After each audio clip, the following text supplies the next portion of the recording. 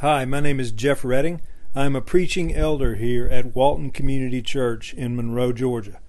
Before we begin the sermon, our church would like to invite you to join us as we gather every Sunday morning for worship at 10 a.m. You can learn more about our church on our website at waltoncommunitychurch.org. Thanks for listening. Thank you, Daniel. Before I bring up Topher, just a couple of things I wanted to say. One, to the guys who came to the prayer time yesterday, thank you for being there. We're going to try to do that every month, and I think we're probably going to continue doing it on Saturday mornings. It worked out well. But this is an important thing that, guys, I think leading the church, we should be praying up front and praying frequently for our families and our church and our community. So it was really an encouraging time. We set aside just an hour to do that. So, guys, next time we do that, let me encourage you to be there. Also, just again, I want to stress about the ladies' study. It's Tuesday. I think Tuesday is that right? 6. Amber, will you raise your hand? Ladies, if you want to speak to Amber, she's back there. Think about going. Every time my wife goes, she talks about just how encouraging and wonderful it is. So, ladies, think about doing that as well. All right, I'm going to bring up Topher Harrison. Topher, come on up, brother. He is going to be preaching this morning, and he has been ordained as a pastor. He served in many churches. He's also hilarious, and I'm looking forward to hearing him. So let me pray for you, brother, and then we will hear God's word. God, we love you. Thank you for Topher. Thank you for just your blessings on his life and your calling on his life. Thank you for his willingness to spend time in your word and to preach and to bring us your word. So we love you, Lord. We give this day to you. Just pour out your grace and blessings on my brother Topher here. We pray this in your name, Jesus. Amen. Amen. Thanks. All right. Don't cry before you start, right? Hey, I had some notes. If you didn't get them, if you have your Bibles, and I hope you do, turn to the book of Philemon. If you can't find Philemon, just find Hebrews and then turn left one page. And there's some notes around. You may not need them, but I printed them up for your sake. And I told Josh I apologized beforehand because I move around a lot. That's why I got rid of that really big pulpit. So thank you, elders, for letting me do this. I love the Word of God. And I think that as a church, we need to hear the Word of God preached because I think it has power to transform and change lives. And in this book of Philemon, we're going to see an amazing story. A story about a transformed life that goes from useless to useful and then is used by God. And hopefully our lives can do the same thing. So before we get started, let me pray. Lord, we just thank you for this time to dig into your word. God, your word is living and active. God, your word says that it will never return void and that it's useful for teaching, for correcting, for reproof, for training in righteousness. And I pray that that's what it would do today, God, that it would teach us, that it would train us, God, and that we would grow in righteousness. And Lord, for myself, God, I pray that you would hide me from this message and that just your word and the beauty of your Son, Jesus Christ, would show forth. God, thank you for this time. Thank you for the book of Philemon. We pray this in the powerful name of our Savior, Jesus Christ. Amen. Our culture has a fascination with trash to treasure, right? How many of you have seen, by show of hands, because I don't want to be the only one, you've seen Fixer Upper, right? Okay. I've watched it. I got to admit, demo day is my favorite day, even at our house. Like, if we're going to do a project and I get to swing a hammer and break things, I'm really, really good at that. So if you need demo at your house, I know a guy, right? Like, I will help you do that. And so we love this, right? Like, my wife wants to take a shipping container, bury it in our yard, and make a pool. I didn't even know this was a thing. It's a thing. You just get on Pinterest, you find all these things, and our culture is like, oh, let's take this piece of trash and turn it into something that's treasurable. And we love doing this with things. And sometimes this is harder to do with people, right? We look at some people and we say, oh, that person's a piece of trash. That person's useless. They'd be better off if that person wasn't around. And what's hard is we can say that about some people, but some of us in this room have heard that said about ourselves.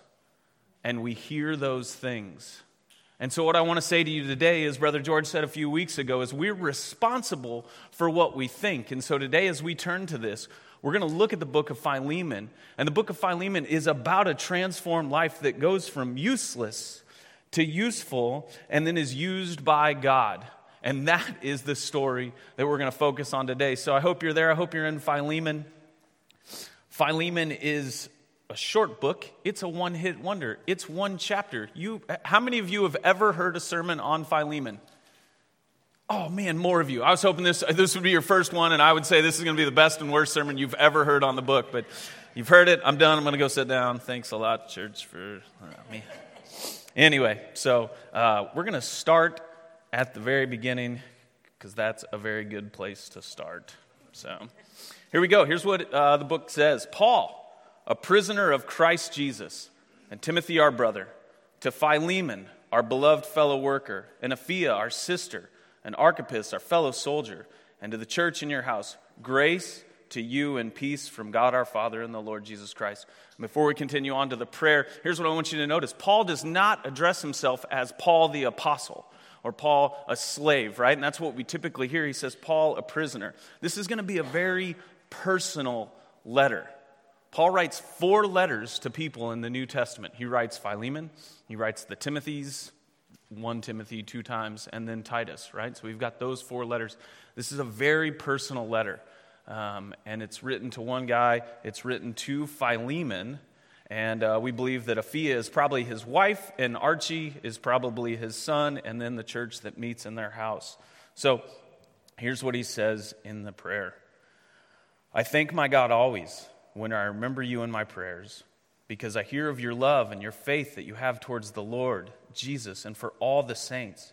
And I pray that the sharing of your faith may become effective for the full knowledge of every good thing that is in us for the sake of Christ. For I have delivered much joy and comfort from your love, my brother, because the hearts of the saints have been refreshed through you. All right, a little bit of background information for this book, right? This was written to a church in Colossae that met in Philemon's house. He was probably a wealthy landowner at the time. He would have had a church that met in his house, and he's got that church, right? And he's the leader. And so being wealthy, he had slaves, and we're going to get into that story, and it gets very interesting how the gospel plays into that, and I love that about this. I believe that Philemon and Colossians were written at the same time and probably delivered by Onesimus, or at least the group that he was with. And if that's wrong, that's my sanctified imagination. You can throw that away. But I think that he probably brought both of those letters back to Colossae. And he would have given them to the church, and he would have given them to Philemon. And when we get there, and you see him delivering this letter to Philemon, you're going to see how difficult, because of the background, that would have been. Right? And so we've got the personal letter, and just the way that Paul writes this. His tact in this is incredible. As we read through it, you're going to see the way that he puts himself out there as a mediator for this man Onesimus. And so we've got 3 characters in this story. We've got Paul, who's writing the book. We've got Philemon, who it was addressed to. And we've got Onesimus, who the story is predominantly about. So those are the 3 characters. Now, just a little bit more, and then we're going to jump into his plea after the prayer. Pastoral thing, you have to do those alliterations thing, right? The plea and prayer. So he says in verse 6, I pray that the sharing of your faith may become effective for the full knowledge of every good thing that's in us for Christ's sake. Sharing of your faith. If I said, hey, I want you to share your faith, everyone in this room is thinking evangelism, right? We're thinking evangelism is the sharing of our faith, but the $5 Greek word for the day is koinonia. Everybody say, no, you don't have to. Koinonia, that's the Greek word here for fellowship, right? This isn't the evangelism, this is fellowship-based. And so he's saying, I want the sharing of your faith, the fellowship of your faith, to bring in the full knowledge. This is why I think it's so important, and why I think God bless this church, that you guys fellowshipped and met together during COVID, and the leadership said, we will meet together because the fellowship of believers does something for believers. And I think we see that here. And so when he says the fellowship of your faith, like yesterday, Jeff mentioned just the time of prayer. Being able to hear men pray, hearing Harlan pray yesterday was just an encouragement to my soul. And hearing the prayer requests from other people saying, can you pray for us with this? Can you pray for this situation? It was a sweet time. And so I think when we meet together, God does something amazing. And that's why I think it's so good. And we've seen God's hand on this church that we meet together. And so that is Paul's prayer. Now we're about to move in to the meat of the book. And so here we go. This would be Paul's plea for Onesimus. Verse 8. Accordingly, though I'm bold enough in Christ to command you to do what is required, yet for love's sake, I prefer to appeal to you. I, Paul, an old man, and now a prisoner also for Christ Jesus. I appeal to you for my child, Onesimus, whose father I became in my imprisonment. Formerly he was useless to you, but now he is indeed useful to you and to me. All right, so we've got a useless runaway slave. You got your notes? Useless runaway slave. Now, why is Onesimus useless?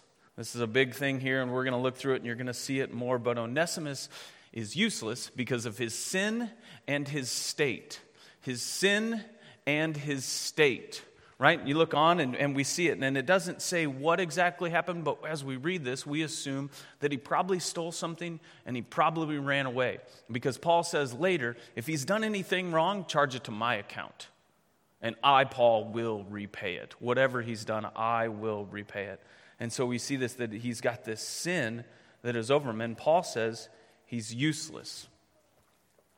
Some of us in this room, we've felt useless before. Maybe you've been told you were useless. I remember as a kid, my dad liked to work on his car, and he would hand me a flashlight.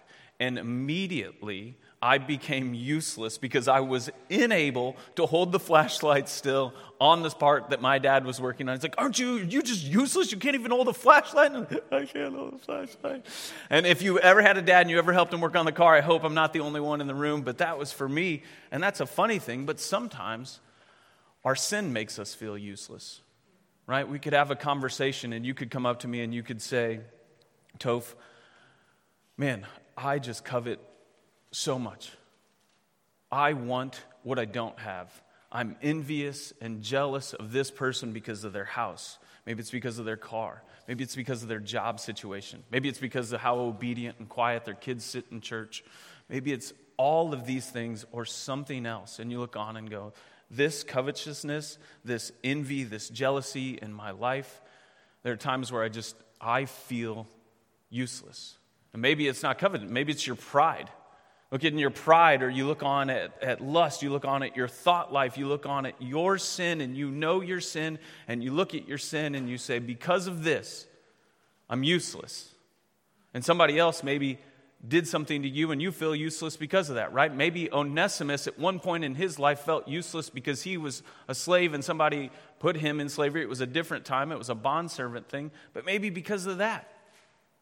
Maybe something happened to you. And it was the sin of somebody else on you.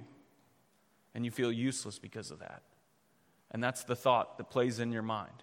Maybe you were abused or maybe something happened and you just look on and go, because of that, I feel useless. Our sin has consequences and it affects the way that we think.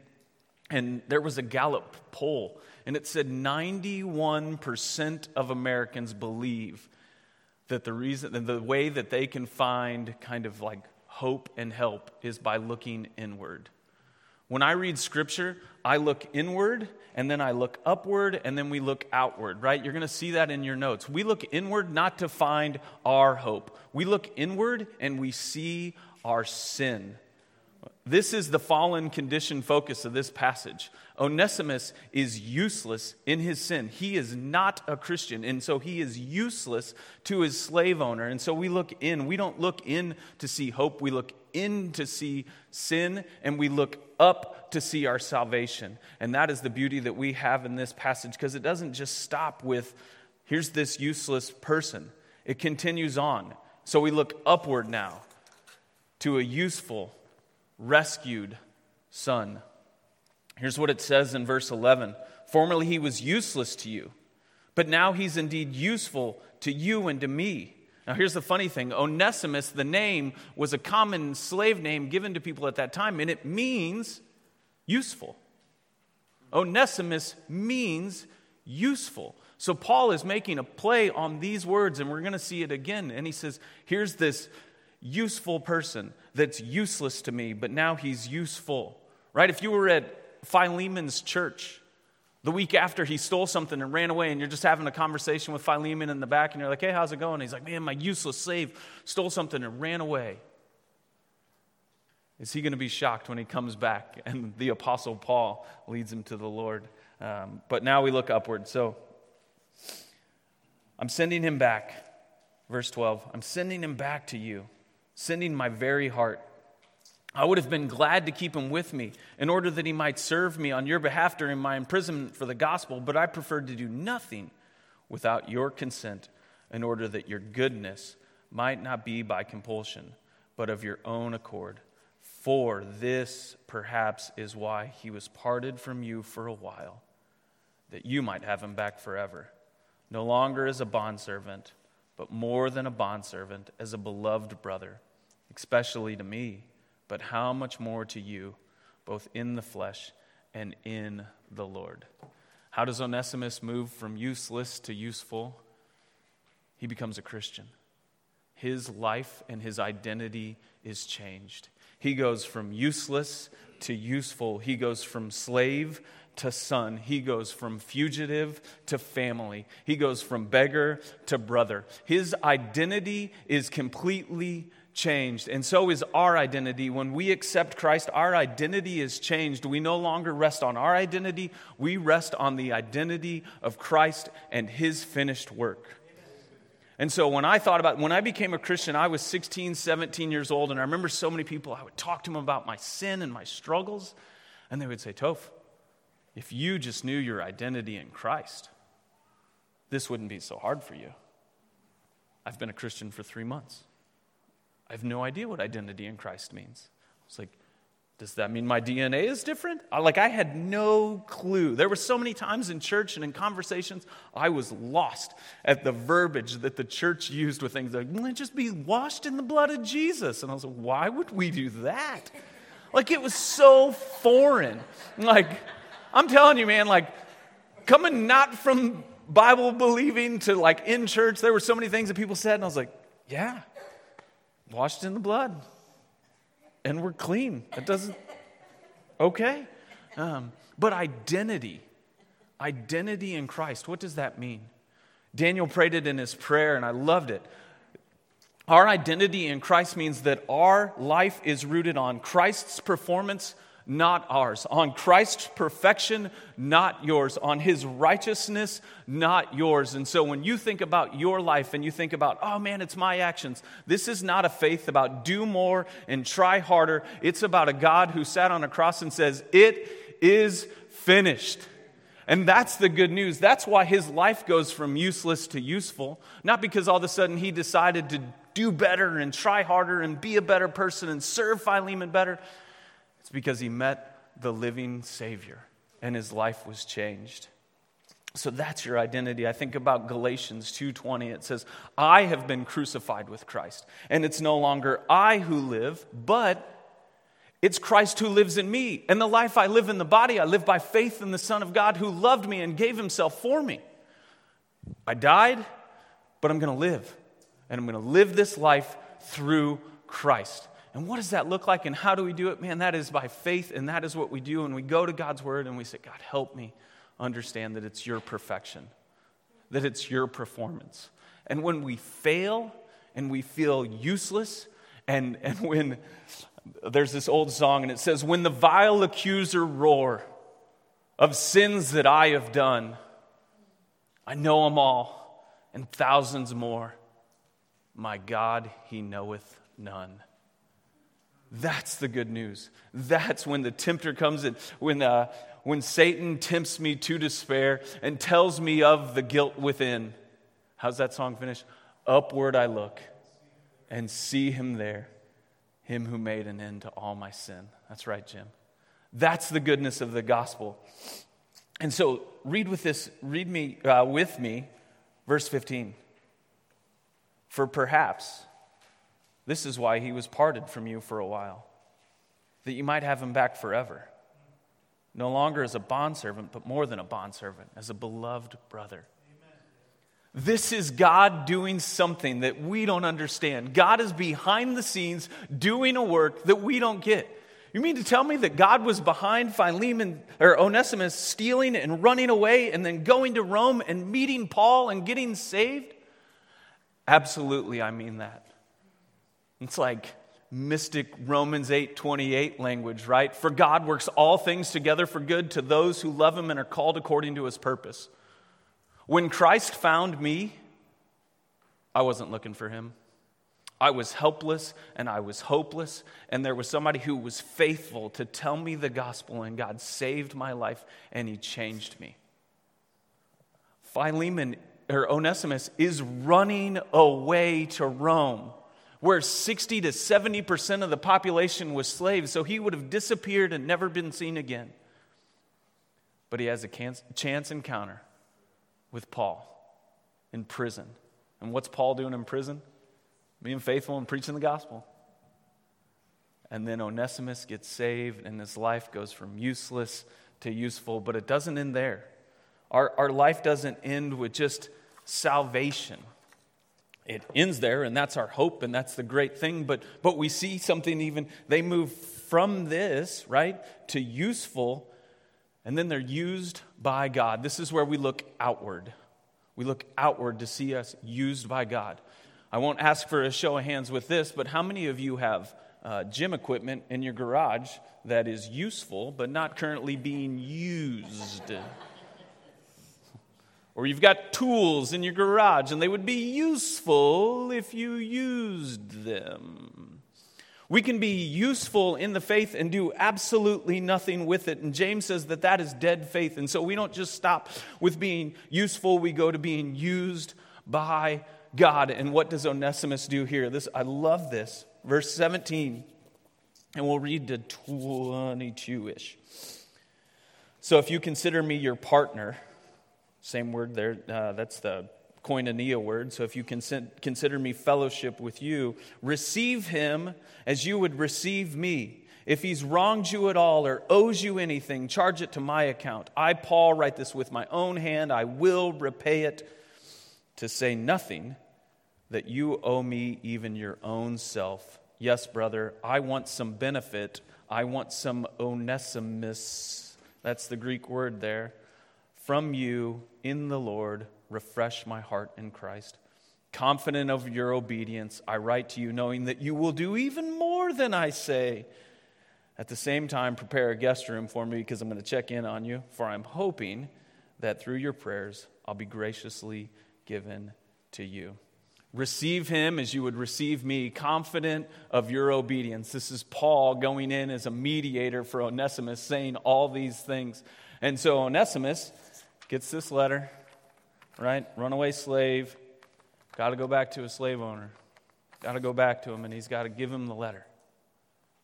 No, under Roman law, Philemon could have done whatever he wanted to Onesimus. And so I imagine there was a lot of fear and there was a lot of trembling when he showed up and was like, please read this first before you do what you're going to do.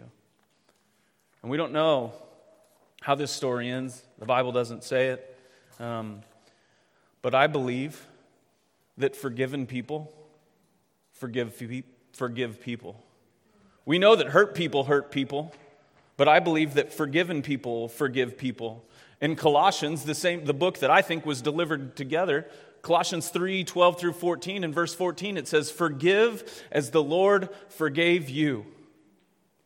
Man, nobody has sinned against you greater than you've sinned against the Lord. And it says, forgive as the Lord forgave you. And why do we do this? God didn't need Philemon to do any good. His neighbor did. Martin Luther said, God doesn't need your good works, your neighbor does.